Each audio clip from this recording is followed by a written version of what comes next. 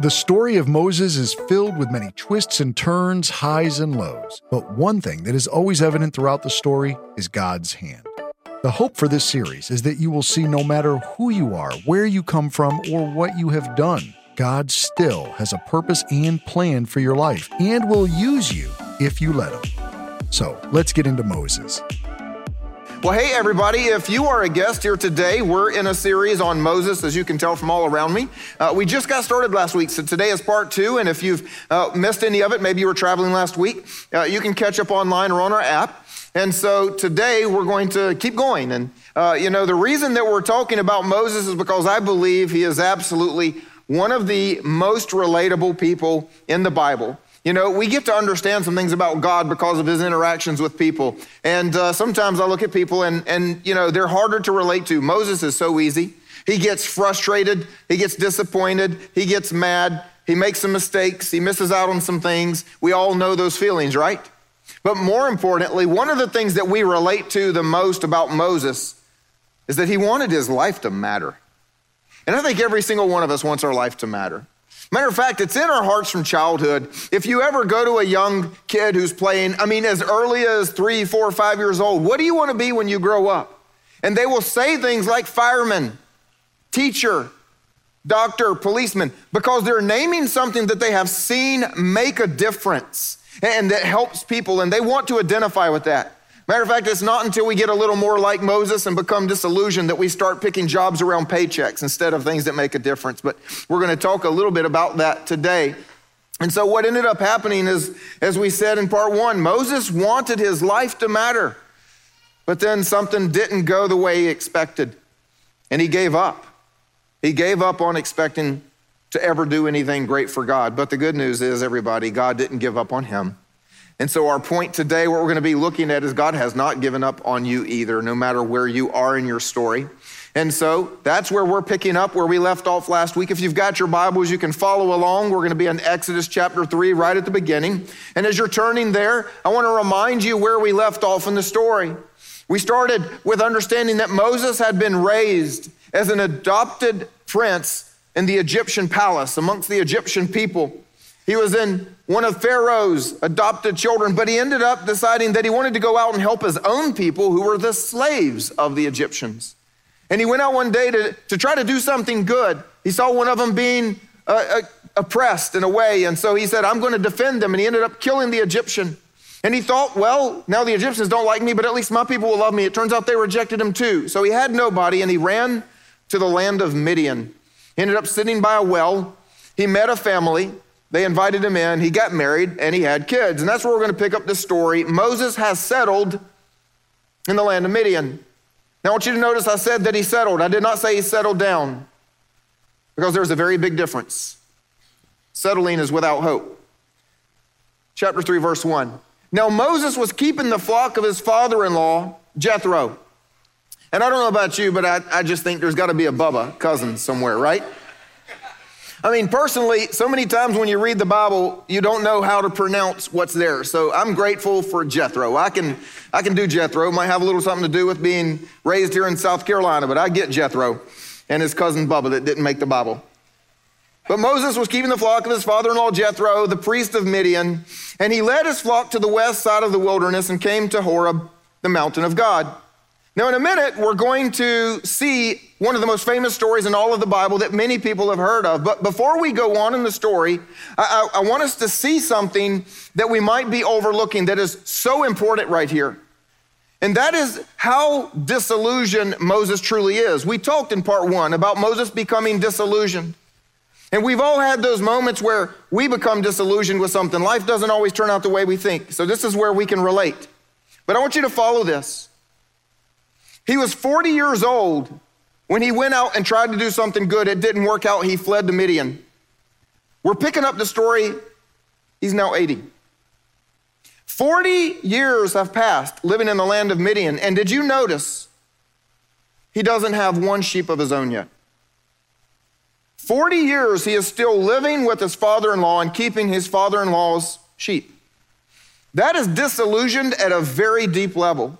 Because he was raised in the Egyptian palace of the greatest empire upon the earth, an empire that says conquer and accomplish great things. And he even believed inside of him was this destiny to be the singular hero of all of God's people. That is ambition, and that's drive.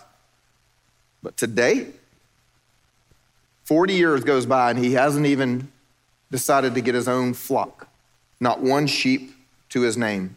See, the truth is he had a bad experience and something didn't go the way that he thought it should work out. So he ran and he hid. We talked about that. But now it's okay because he has a family, he has a job. He gets up every day, he goes to work, he's simply living life. And the truth is he looks like every other person around him. Get up, take care of your sheep, eat a meal, go to sleep, repeat the next day. But the truth is he's given up on believing there's more to life. You and I may have way more in common with Moses than we want to admit. Maybe we had a confusing or a hurtful childhood. Maybe we had a bad experience trying to do something good, and so we too have settled. But it's okay because we also have gotten a job, and you have a family, and you take great vacations, and you enjoy your kids. You've become busy with life, and you look like everyone around you. But you too, like Moses, may no longer be looking to make a difference. So let's keep going in the story because the good news is God's not done with him, and as I said earlier, God's not done with you. So the angel of the Lord appeared to him in a flame of fire out of the midst of a bush. And he looked, and behold, the bush was burning, yet it was not consumed. And Moses said, I will turn aside to see this great sight. Why this bush is not burned? And when the Lord saw that he turned aside to see, God called to him out of the bush, Moses, Moses. I really wish I could give a better voice for God. I don't feel like I'm doing justice to him. But Moses said, here I am. And God replied, do not come near. Take your sandals off your feet, for the place on which you are standing is holy ground. There's an encounter happening here I want to just stop and talk about to make sure we understand something about God, because God is revealing a very key principle about who he is and how we relate to him. You see, one of the reasons that we have scripture and all of the stories in scripture is so that we can learn something about God. Because again, he would come to people like Abraham before there was a Bible and interact with Abraham. He'd come to someone like Moses and he'd interact with Moses. And so we learn about God by watching how he interacts with humanity. And by the way, I just want to point out something that I thought about this week as I was doing research again and looking at Moses' story. And that is that Moses' entire story was written down by him. If he didn't have some humility, we wouldn't know any of this. Because he tells us all of his mistakes and all that he did wrong and all of the stupid stuff he said to God. He actually reveals that to us. But here's what's happening that we need to see right here. Let's go back and look. When the Lord saw that he turned aside. When he saw that Moses turned aside, then and only then God called to him out of the bush. You see, here's the principle we need to understand about God. God always initiates. You never start anything of your own, never anything good in your own life. You never woke up and said, today's the day I shall be born. You didn't do it. You never woke up and said, today's the day I shall save myself. You didn't do it. You never initiate. God always initiates, but then, catch this, this is the principle we're seeing right here. God responds to our response. God responds to our response. God begins, God brings something to you, God starts something, God speaks something into your heart, God lays circumstances in front of you, and then God responds to you responding to God. Think about that. God did not speak to Moses until Moses turned aside. He had already seen the bush, but Moses had to make a decision. He had to take a step toward God. You see, God initiated. He got his attention. Here's a bush. It's burning, but it's not burning up. And what would have happened? How would the story have gone if Moses had just been walking along with his sheep and went, woo, boy, that's weird, but I'm busy today.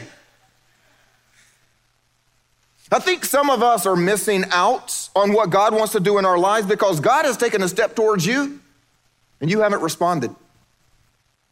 And God is ready to respond to your response. We say things like, well, God, your word says you will bless me. So we wake up every day and say, God, where's my blessing? God, I'm waiting on you to bless me today. And God says, well, I'm waiting on you to do what's in here because the blessing's on the other side. We say, well, God, I want you to bless my finances. And God said, I want to bless your finances. You see, God initiated. He blessed you. He provided for you. And then he says, you take the next step. You honor me with your finances. And then I'm going to bless you again. And it's going to be a cycle. It's going to keep going. God comes and he puts something in your heart. And you say, okay, God, good. Let me watch it happen. And God says, no, the next step is for you to pray it into being. It's one of the most confusing things ever is why God has us pray. He will give us what to pray about. He'll tell us what he wants us to do, but then our next step is to say, God, will you do what you want to do in my life? So many times we are missing out. We may say, well, God, you want to speak to me. I want to hear your voice. God says, I want to speak to you. And he's simply waiting on you to be quiet. Maybe get up early. You see, God responds to our response. And some of us are missing out on the very next step. We're stuck because we see a burning bush, but we won't take one step to say, God, what are you up to? God responds to our response. So let's keep going. Here's what God says to Moses now that he has his attention. Behold, the cry of the people of Israel has come to me, and I've also seen the oppression with which the Egyptians oppressed them. So come, and I will send you to Pharaoh that you may bring my people, the children of Israel, out of Egypt. Moses has just received one of the most phenomenal job offers ever, one of the greatest callings that any human could ever have. God is single-handedly going to work through you to go and make history to deliver his people. You're going to be the greatest leader. And do you know what Moses' answer was? But Moses said to God, who am I? Who am I that I should go to Pharaoh and bring the children of Israel out of Egypt? That's the very question that we're going to deal with at length today because that is the core issue we want to address. So we'll come back to that thought in just a moment. And God's answer, when Moses says, but who am I? God's answer is, but I will be with you. You know what he really just said? I don't care who you are, nor does anybody else. All that matters is me, and I'm going to be there. We missed that step. But I want to show you something that I think is just absolutely hilarious that only God can get away with doing, but you and I need to see this because we're in the same situation. Here's how God actually answered him. But I will be with you, and this shall be the sign for you that I will be with you and that I've sent you. When you've brought the people out of Egypt, you shall serve me here on this mountain. Did y'all catch what God actually said? Here is a sign. I'm going to give you a sign that I'll be with you. And the sign is, it'll work. Now go. That's what God said to him. The sign is, when you go and do everything I tell you to do, when you take all the steps, when you succeed, you'll know I was with you. You're afraid they're going to cut your head off. You're afraid they're going to reject you. Well, when you go and none of that happens, you'll see that I'm with you. You see, way too often we're like, God, give me a sign, and we're waiting on God to make something easy and to take care of all the problems. And God says, you'll know that I'm with you after you go. You see, the Bible says without faith, it's impossible to please God. And that's what God is doing right here. You're just going to have to go. You're going to have to take a step because, again, God responds to our response. Then Moses answered, but behold, they will not believe me or listen to my voice, for they'll say, the Lord did not speak to you. I think this is hilarious. Moses is like, who am I? I'm not good enough. And God's like, I don't care. He's like, well, then let me blame those people. And just like Moses, how many times do we blame somebody else that we're not walking in what God wants for us? He tries to take the attention off of himself. But the good news is, as God has been with you, God was with Moses, and he was merciful. So check out his answer. The Lord said to him, what is that in your hand? And he said, a staff. He said, throw it on the ground. So he threw it on the ground, and it became a serpent. And Moses ran from it. That we're going to come back to, because that's just funny. But the Lord said to Moses, put out your hand and catch it by the tail. So he put out his hand, and he caught it. It became a staff in his hand. That they may believe that the Lord, the God of their fathers, the God of Abraham, the God of Isaac, and the God of Jacob has appeared to you. He's like, look, they're going to notice I'm here. Again, the Lord said to him, put your hand inside your cloak. And when he put his hand inside his cloak, and when he took it out, behold, his hand was leprous like snow. Then God said, put your hand back inside your cloak. And he put it back inside his cloak. And when he took it out, behold, it was restored like the rest of his flesh. If they will not believe you, God said, or listen to the first sign, they may believe the latter sign. And I'll do you one up on this one. If they will not believe even those 2 signs or listen to your voice, then you shall take some water from the Nile, you shall pour it on dry ground, and the water that you shall take from the Nile will become blood on the dry ground. You see, here's what we miss in this story because we read it as fast as I just did. Did y'all notice I just blew through that? And when you're reading your Bible or you're listening to the daily thing and it reads to you and you go through that story, you just go, wow, that's really cool. Look how awesome God is. And we see that God is doing all these cool tricks. Now here's the reality. God is the central character. God is the star. God is demonstrating his power. And so we see that and go, man, God, you're amazing. But we miss out on what Moses is going through at this moment. His staff, that's what that is, threw it down, turns into a snake, and he runs from it. The man is looking at a burning bush that doesn't burn. There's an angel of the Lord. God is speaking from heaven, and he runs from a snake. That's the only thing that actually has scared him so far? Are you kidding me? And then when God says, pick it up, I don't think he went, okay. No, I think he did, what?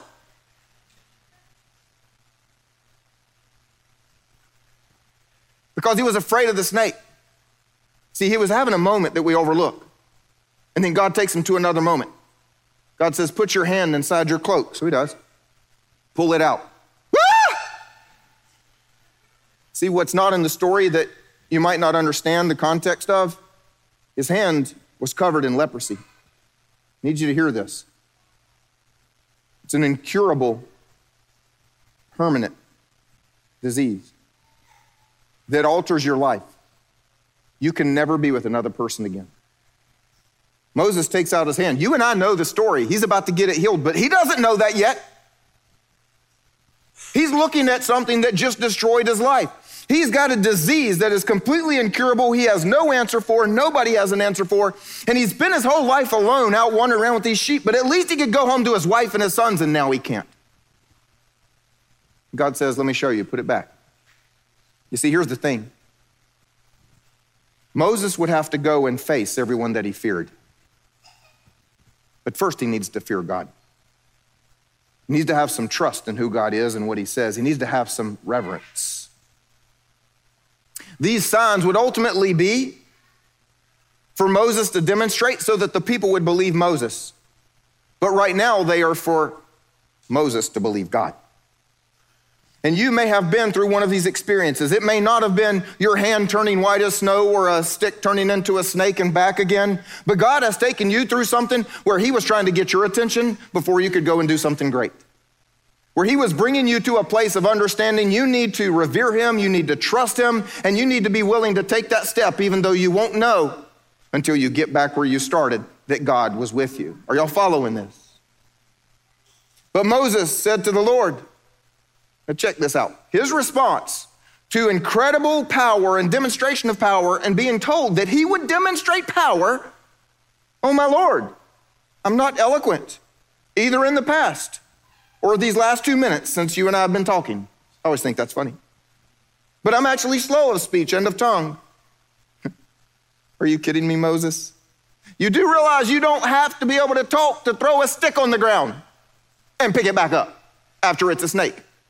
You don't have to say a word, Moses, to do cool parlor tricks. You're going to show up with all the people that rejected you and are afraid of you, or now you're afraid of them. You're going to get to stick your hand in your cloak, turn out with leprosy, and just chase them all around, make them run and everything, and be like, woo, you don't have to say a word.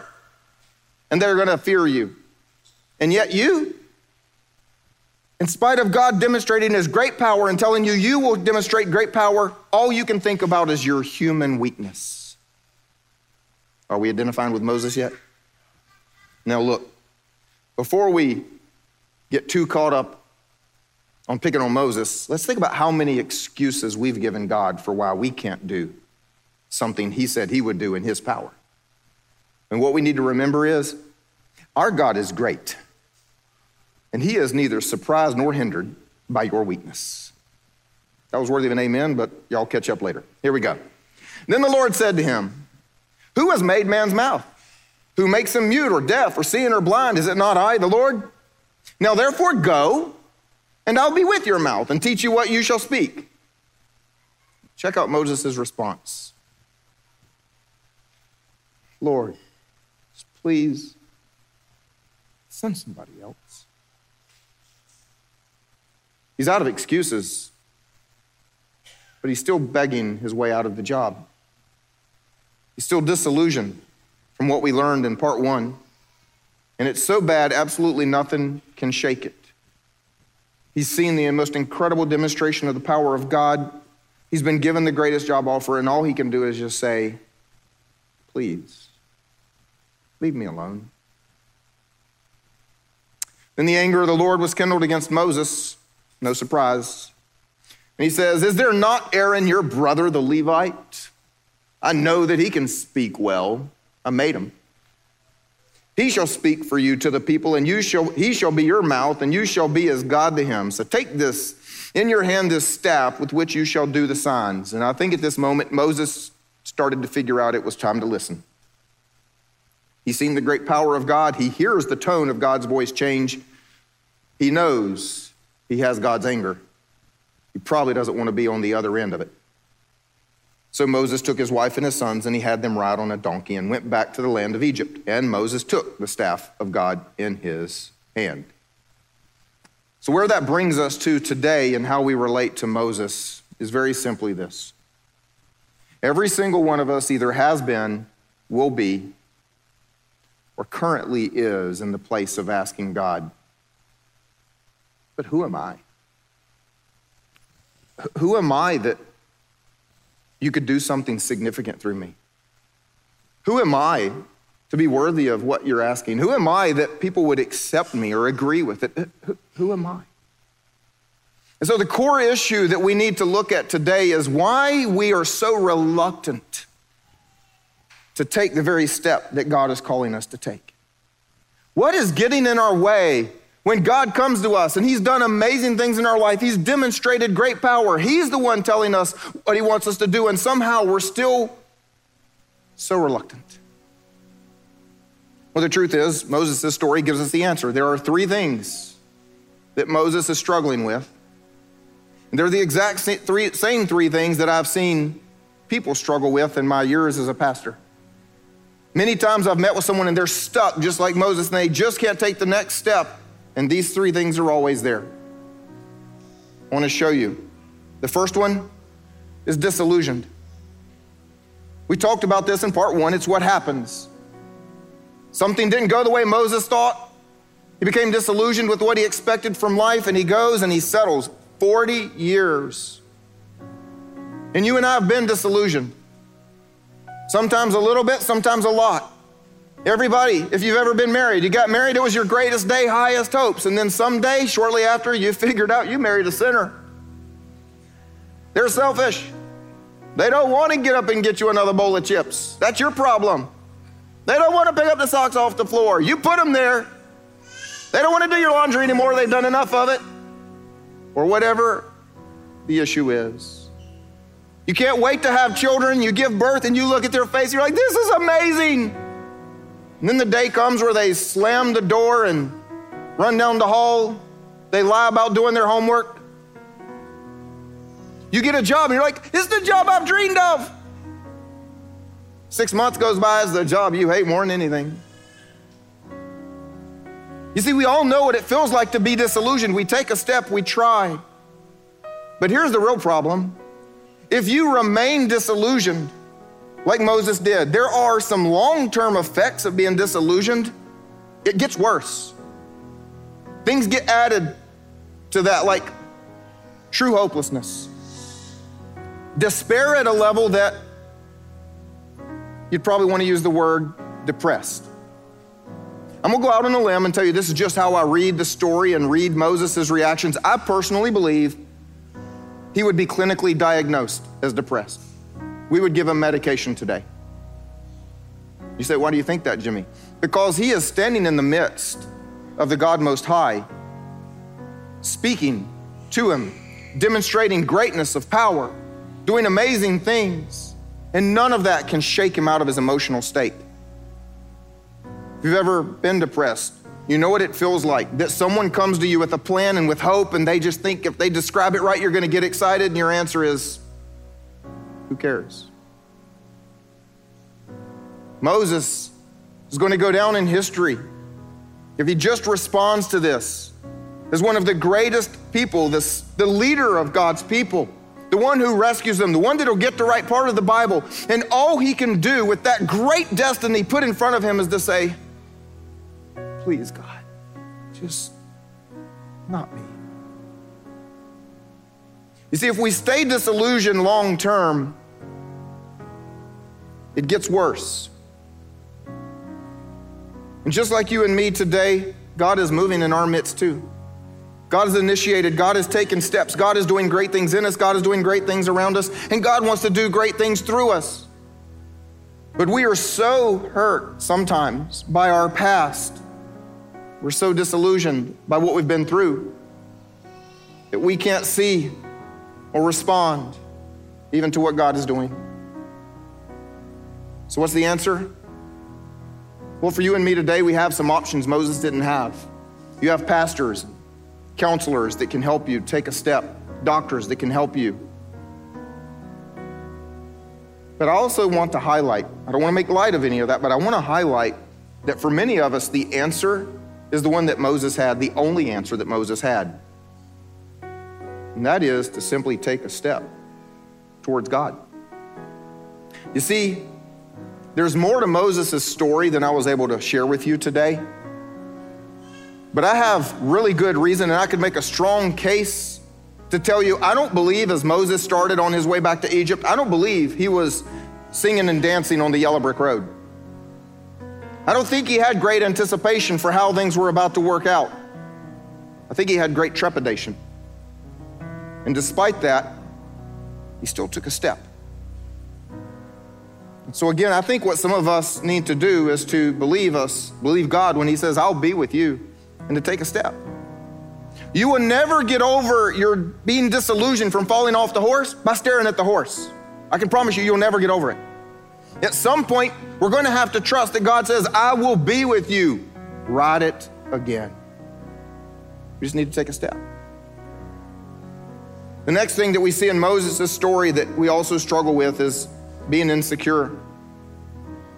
Being insecure is when we're struggling that others will not affirm our identity or calling, that they won't agree with what we believe God is telling us to do. Sometimes we don't agree with it. We look in the mirror and our opinion doesn't have any confidence that we can do what God is calling us to do. The problem is your security will never come from your own confidence looking in the mirror, because if Moses had a mirror, he saw nothing when he looked in it. And your security will never come from what other people think of you or agree with about you. Matter of fact, trying to find your security in that is the recipe of a miserable life. Because you already know the reality, and that is, if you are finding your security in people's approval of you, someday it's going to be gone and you will have nothing.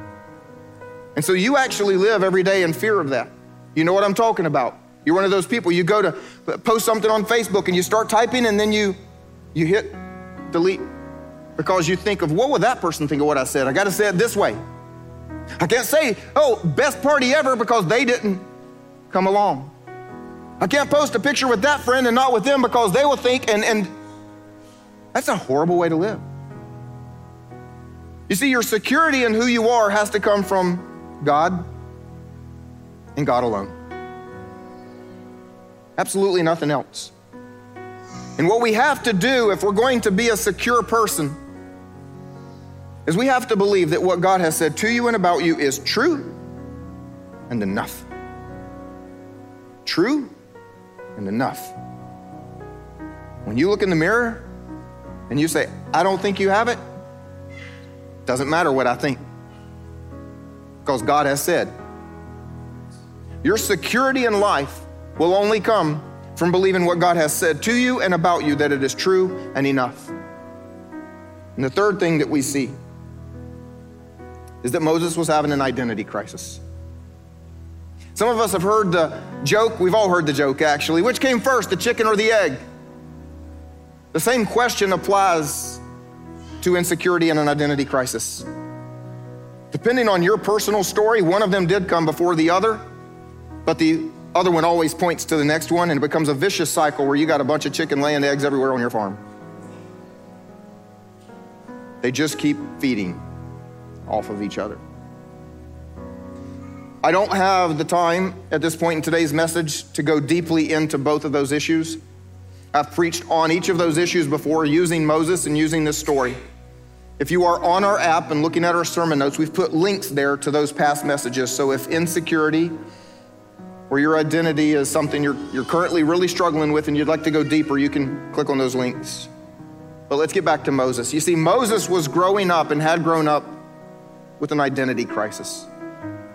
He was an Israelite, but was raised as an Egyptian. He was born a slave, but raised in the palace. He lived in a house built with bricks that his people made. While they worked in the hot sun, he was in the shade. That's an identity crisis. And then one day he finally thought he knew who he was. I'm going to reject that. I'm going to go and rescue them, but that didn't work out. They rejected him. Nothing went like he had planned. You see, he thought he had figured out who he was. I am the one who would deliver God's people from slavery. You see, here's what Moses got right. That was going to be his job. What he got wrong was that that's who he thought he was. Moses had confused what God had called him to do with his identity. I want to share with you something that I hope will help you, help all of us. It helped me so much when I learned this, but Moses had to learn it the hard way. There are 3 words that we confuse that are actually very, very separate things in our lives, but too often we overlap them and we put one in the place of the other, and when we do this, our whole life gets off the rails. It's the word purpose, calling, and identity. Let me explain. Your life purpose is to glorify God and enjoy Him forever. That's the purpose of humanity upon the earth. That's it. There's nothing more to it. Your calling is the role that God gives you to make a difference upon the earth. And your identity is found in your relation to God and nothing else. Absolutely nothing else. But we end up trying to find our purpose through our calling and our identity through our calling. We get our calling in the wrong place and everything gets all messed up. So let me explain this. You can live out your purpose. I'm going to say something that some people are going to be like, what? You can live out your purpose if you never figure out your calling. You see, I used to be a high school teacher and a youth pastor, and I spent a lot of time around teenagers who are like, I don't understand life. What is life all about? I don't think life has any purpose because I don't know what I'm going to major in. And don't pick on the teenagers, because some of you change your major 3 times and you're still not doing that job, and you still have yet to figure out your purpose of life. Your purpose of life has nothing to do with your day job or what you majored in or anything. Your purpose in life is to glorify God. And what that means is if you are between jobs and if you have changed your major 7 times in the last 3 days, you can still be kind to your waitress and say, God bless you, and pray for her, and that glorifies God. You can still put on worship music and say, somebody join me as we glorify God. Because see, glorifying God was the very thing the devil tried to take away in the beginning. And we can give that back to Him without knowing what our day job is. Are y'all following that? So we get lost and confused when we're disrupted over what our calling actually is, and we're not sure who we are. We think that there's no point to life. There is purpose to life every single day. You can fulfill your purpose for life standing in the unemployment line,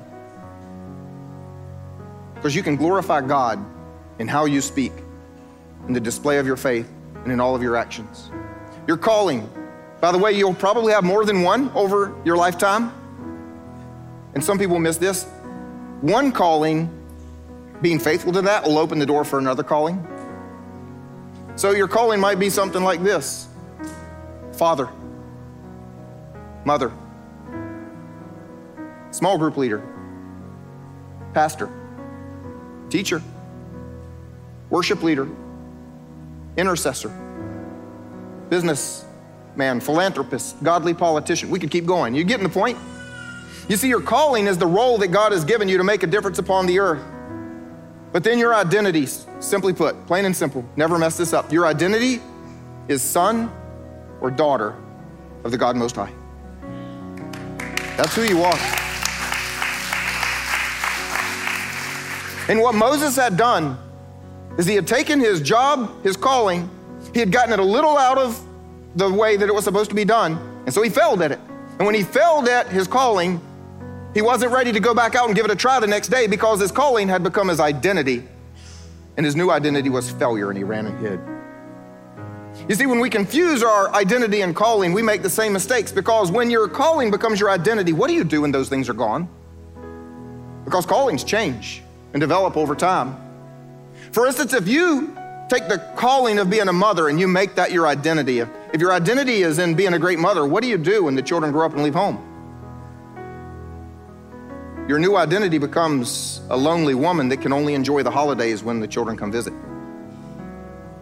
If your identity is in being a soldier, you're noble, you're willing to die for your country, and you're good at the skill the military taught you, but you're lost when you come home and there's no war, and all you see are children and a spouse. See, when you build your identity upon being the popular kid at school, what do you do when your family moves to a new town and no one knows you? If you build your identity upon being a great athlete and you don't make the varsity team, you're lost. If you build your identity upon being a great businessman, but then there are some difficult times and the business goes broke, you're lost, because now your identity is failure. You start chasing addictions and vices to numb the pain. But if that's not your identity, it's just your calling, you wake up and say, today I'm a son of God who needs a new job, but I'm a son of God and he loves me. And I've still got purpose. As I go out and talk to somebody about how to get another job, I can pray for people as I go. You see, if we could understand your calling is a role that is given to you. Sometimes they change, sometimes they develop, they come, they go. Some may last for a lifetime. But even if you have a failure at that, it doesn't change who you are before God, because you are a son of God. You are a daughter of God. You are a son of God. You are a daughter of God. And that is enough. When you look at God and say, who am I? He says, you are my son or daughter. And that's a pretty good family lineage, I think. So you can do anything I've called you to do because I am with you. That's what he told Moses.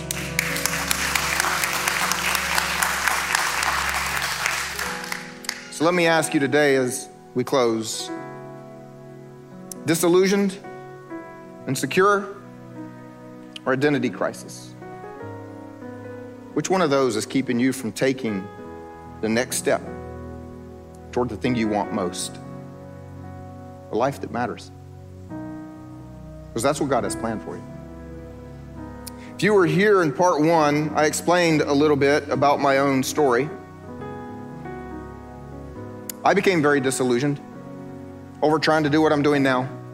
I knew at 16 years old God had called me to do this for a living, but I didn't start doing this until I was 36. 2 full decades of wondering, I think I'm wrong. I don't think I'm able to do what God's called me to do. I don't even think God likes me anymore. I know what it's like to be disillusioned.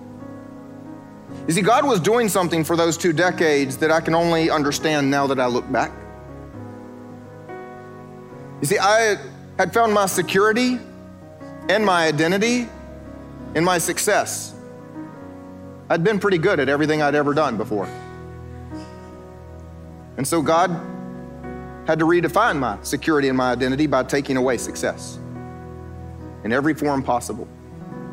And I went through 20 years of not succeeding the way I thought I should, learning to figure out I am a son of God. And that's it. And my calling is different from that. And my hope and my security come from who I am alone. You see, God put the last real thing right in front of me. That last final exam before you graduate college kind of thing. Kent and I had been 2 of the 4 founding families to start GraceLife Church, but I was not the lead pastor when we started.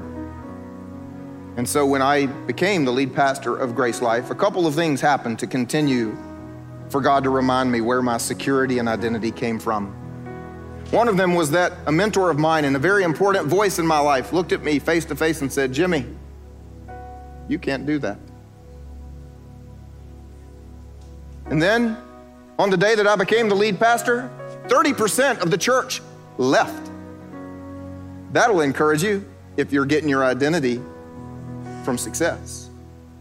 I had a friend of mine come up to me that day somebody I had coffee with about once a month, and said, well, my wife and I'll be leaving the church now. Preaching was bad enough before you, but with you, whoo. God wanted to make sure that as I stepped into my calling, that my identity was very secure outside of this. See, here's what you need to know. This is what I do, but it is not who I am. And the reason that's important is because it means I don't get my security from anyone's approval. It allows me to preach God's word as God's word, not in a way that I'm worried about whether or not people want to hear that. It allows me to lead even though I know I can never make everyone happy. It allows me to read some of your emails and just smile. Because on the good days and the bad days, I am my Father's son, and he loves me. And that is what matters. I don't say that to act like I have an attitude or to make you think I don't care about you as your pastor. I say that because I want you to be able to say it. I want you to learn that while you need to do a good job at work, your boss does not determine who you are. You are not defined by the happiness of the people around you. Your ability to do what God has called you to do does not come in the number of people that say they are with you, but only when he says he's with you. You see, the reason that so many of us live our lives disillusioned is because we have been looking for security and identity in all the wrong places. And we need to understand God is here today to do what he did for Moses. And that is to help us find where those belong.